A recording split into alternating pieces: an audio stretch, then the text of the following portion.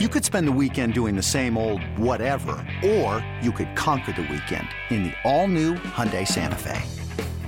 Visit HyundaiUSA.com for more details. Hyundai, there's joy in every journey. Before history is written, it's played.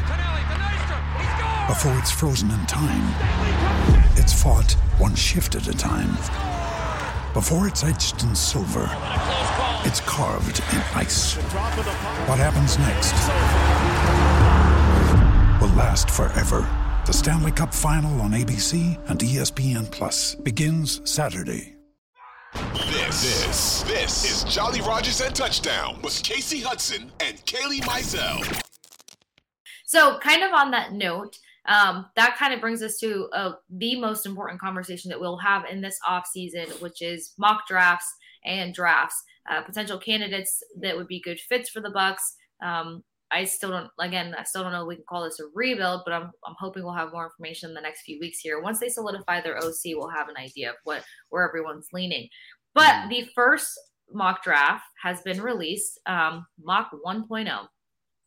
It's all over, it's everywhere, but you can also pull this one from the Bucs website specifically. Now, out of 5 takes for the mock draft and who potential fits would be for the Tampa Bay Bucs, I'm just going to riddle them all off, James, and then I'll get your opinion. Dan Jeremiah, who's obviously one of the top mock draft guys out there, has cornerback Emmanuel Forbes from Mississippi State as a fit for the Bucs. Chris Trapacio has tight end Michael Mayer from Notre Dame. Damian Parson has cornerback Kelly Ringo from Georgia. I like his name. Mm-hmm. Or Keely. I may have spelled that wrong. Keely Ringo. Mike Renner has Keely edge. Ringo. Yeah. my auto type decided to put Kelly in. And my apologies, guys. Mike Renner has edge Miles Murphy from Clemson. And then Kevin Borba has tackle Broderick Jones from Georgia. Love the name Broderick, by the way. Mm. So between the positions, maybe even between the schools, what are your thoughts on these top 5 picks for mock 1? So, Casey, we talked about we think the Buccaneers' biggest need or their first priority need should be to address, if you're going to go in the draft, address the trenches, address the offensive line, address the defensive line. Because that's one thing where I think if you kind of hit it in the inside, it helps your perimeter players on both sides of the ball, kind of helps them a little bit more. We know Tom couldn't operate without an offensive line this year. Right. And the lack of physicality on the defensive line, the lack of push in the passing game or pass rush, the lack of stoppage in the run game didn't really allow our defense to do much else on the back end. So I love the mock drafts of the O lineman, the D lineman. I like the tight ends too, because I think the tight ends can be used in those kind of pass blocking situations, good outlet for Tom Brady. And we just know the Bucs offense operates better when you have a good versatile tight end in there. And, we took some hits at tight end this year. Can't hurt to have a little bit of depth at that position. Yeah. I don't know if I want to go first round tight end. That would be kind of tough to spend our first round pick on a tight end.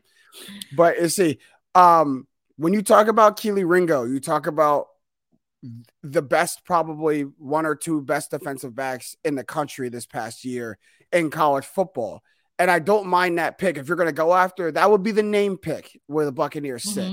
Like the fit pick would probably be the trenches. The name pick would go in getting Keely Ringo. And that would be a choice that'd be okay going away from the trenches, because then you go and you kind of get some juice back to your defensive backfield. Okay. You go and kind of put a guy who's a ball hawk, a very physical corner, and he's big for a cornerback. So maybe you can kind of slide him into that, maybe that nickel spot, that hybrid corner safety spot, and have him be a good slot corner. You have him go and match up with the tight ends who, on the defensive side of the ball, the Buccaneers were really bad at covering tight ends in space. We know that Devin White and Levante David aren't the best coverage linebackers in the league.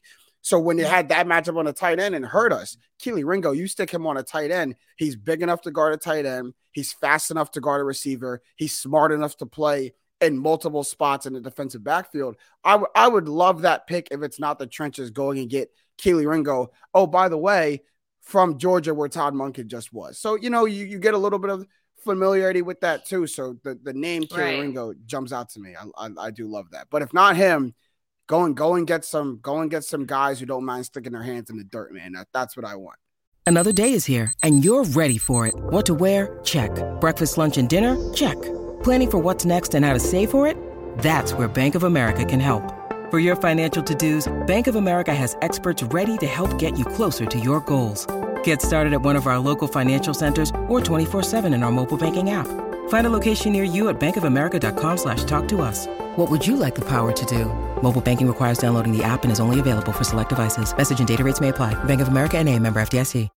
Yeah. I mean, look, that picture that you just painted probably sold a lot of fans on getting Kelee Ringo. But as you mentioned, the conversation that we had prior to the show was the fact that I somewhat hate all of this because the reality of it doesn't feel fitting, number one. Number two, thinking of the cap space situation is kind of problematic as well because you've got guys like Carlton Davis who just signed to a pretty fat contract. Carlton Davis has to take that next step. He has to get his hands on balls and be able to reel them in. And to be honest, I wasn't sure if Carlton Davis was going to be a priority re-sign in the offseason. I know it was going to be a priority discussion. I didn't know if he was going to make it all the way through. That's a lot of money that just went that way for a guy who needs to take the next step. Then you've also got the fact that while they need tight end depth, you've got trainable guys. You've got guys who showed up for you this season that are rookies in Koki and Cade Otton. I wouldn't put any more money towards a tight end position unless they're moving on from Cameron Brate. And at that rate, you need a veteran tight end. It also depends on the OC because are we going to get an offensive coordinator that sees what Cade Otton did this year, sees where the growth can be in his offseason, and then decides, hey, we're just going to fully back this kid and let him be, our tight end one. Fans were tweeting for him to be the tight end one after that Falcons game. If that's the case, no more money needs to go into the tight end position because you've got Keith, who's more of a hand in the dirt tight end. They used him to help alleviate and blocking in many instances. He had some great games. He had some not so great games. He has an off season to get that much better. I like what he did in his first season and where he could potentially go. So yeah, no more money for the tight end position for me. No more money towards the cornerback position just yet, or at least not at, the top 2 rounds. Those top 2 rounds have to go to your offensive line and your pass rush. The pass rush fell off so much. When I look at the age of half of the guys on the defense and some of the guys that are in contract years, we've got a lot of people not coming back or maybe not worth the investment. That's scary to me because defense can't fall off. Defense has been the biggest contributing factor to keeping the Tampa Bay Bucs in any conversation realistically. They were able to do their job on the field, and that helped this offense tremendously. So when you think of Lavonte David being a contract year, when you think of Akeem Hicks probably going, when you think of Shaq Barrett, where's he at within his contract conversation? Where's he at with his health? Then you look at, okay, well, there's JTS. Nobody trusts Carl Nassib and Anthony Nelson to take that next step in their career. So there's just too many question marks when it comes to that D-line, that edge, and then before you even get to the secondary. So I agree with you when it comes to the priority needs to be hand in the dirt first. But then that also starts with offensive line for me. Your second string guy was not even close to what anybody wanted to see step to the line and try to help anybody, whether it's Tom Brady or any quarterback, Yeah. And then to see how many third and fourth string situations this team was in, and then to lose those third and fourth stringers to injuries. I don't want people coming back from injury coming onto this line and helping either sell Tom Brady on staying or protecting the next guy that has to be in the pocket. I need this offensive line to get back up to a standard. And that standard doesn't revolve around Ryan Jensen at the center and Tristan Wirfs. You can't have 2 top guys on your line and expect, miracles to happen. You've got to have a little margin for error there and be able to trust what's coming up next. Luke Gedeke, he has to have a massive offseason before we can even discuss him not having some competition at whatever position they're going to put him in on the line because he didn't really get a chance to perform. I think he was thrown in too early, which can hinder the development of a lot of guys. So that's why I'm not ruling him out entirely yet. They got to start with the offensive line. They got to start with their pass rush before they even touch secondary, talk about tight ends. I agree. Or add to the wide receiver room. Unless there's health issues we don't know about, stop it. Just stop it. We got to start. We got to go back to the foundation. We got to go back to the drawing board, go back to the whiteboard of what made us a Super Bowl contending team. And no, pun intended, that the foundation is the foundation. You got to start with the big guys in the middle. And Casey, let's talk about, like, if the Buccaneers offense comes back, offensive line, if and when they come back healthy next season, you got three guys who not only are great, but Tom Brady trusts in Ryan Jensen, Tristan Wirfs, and Shaq Mason. You add one more component to that offensive line, one good more high draft pick, and now you automatically, magically go back to probably having a top 5 to 6 offensive line in the league. And it's like, that's cool nowadays. Like, it wasn't always cool to draft offensive linemen and be known as like having the greatest offensive line in the league. Like, remember when the Cowboys did it for like 5 straight drafts? They picked the lineman in the first round, and everyone's like, that was like the most with the notebook. I used to be the girl with the notebook before every draft, like making mock draft after mock draft after mock draft. I'm not going to lie. I used to be annoyed because I used to have to memorize, offensive line positions and go check their ratings and go check their schools and go check their stats to kind of get that idea of who's coming off the board first or second, because it's usually, tackle or somebody on the O-line or somebody on the D-line. And then you get to that number 8 spot and you're kind of back to the O-line. So yeah, I used to be that person who would complain. And then I realized, no, this is cool because it's very necessary. It's extremely crucial. The Cowboys did it for like 5-6 years. Everyone's like, they're really boring in their draft. And then magically, after all that was said and done, they had the best offensive line running for 3-4 years. And it carried them to 13, 12, 11 win seasons. So like, it's cool to have the best offensive line in the league. Like, and I want to go back to having that. I want to be known as one of the best offensive lines in the league. And then in that same vein, on the other side of the ball, the Buccaneers have never been one of the best defensive secondaries in the league.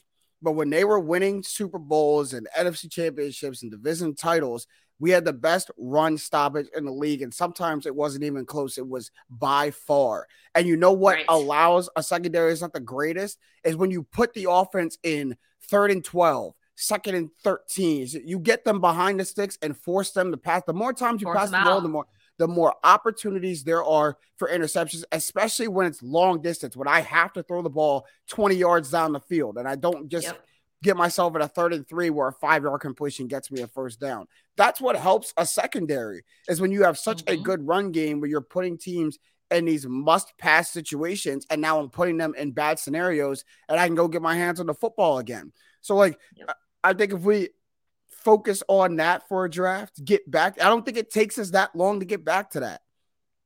I don't. You look at some names in this draft. You got guys like Myles Murphy out of Clemson who had 62 QB pressures last season and in the season before. Like dominant guys on the defensive line who could really, wreak havoc and go back in there with guys like Vita Vea and maybe Akeem Hicks if we bring him back. So I just think that's where the focus should be, at least in the first round, maybe the first 2. And then you can go and get your splash players, go and get your running backs, go and get your wide receivers. But let's get some big guys in the middle in those first big rounds. Like, I just think that's where we should go. No, couldn't agree more. And honestly, and guys, I'm not taking away from the conversation of the referee calls this past weekend and all the other topics that surround the championship games. But the focal point here is look at what guys like Hassan Reddick and Chris Jones did. When you have somebody who can wreak havoc like that, even Sam Hubbard for the Bengals, Hubbard was a driving force for the Bengals to have any sort of conversation of them having a decent defense. It started with Hubbard. So when you have that pass rush attack, when you have that pressure, when you can force mistakes, just as you said, it gets you to the end of the season and then some. It helps with your longevity. It helps make you a scary team. And sometimes it takes one. And this team has some quality assets that can thrive off of somebody who can just come in and wreak havoc, absolute havoc.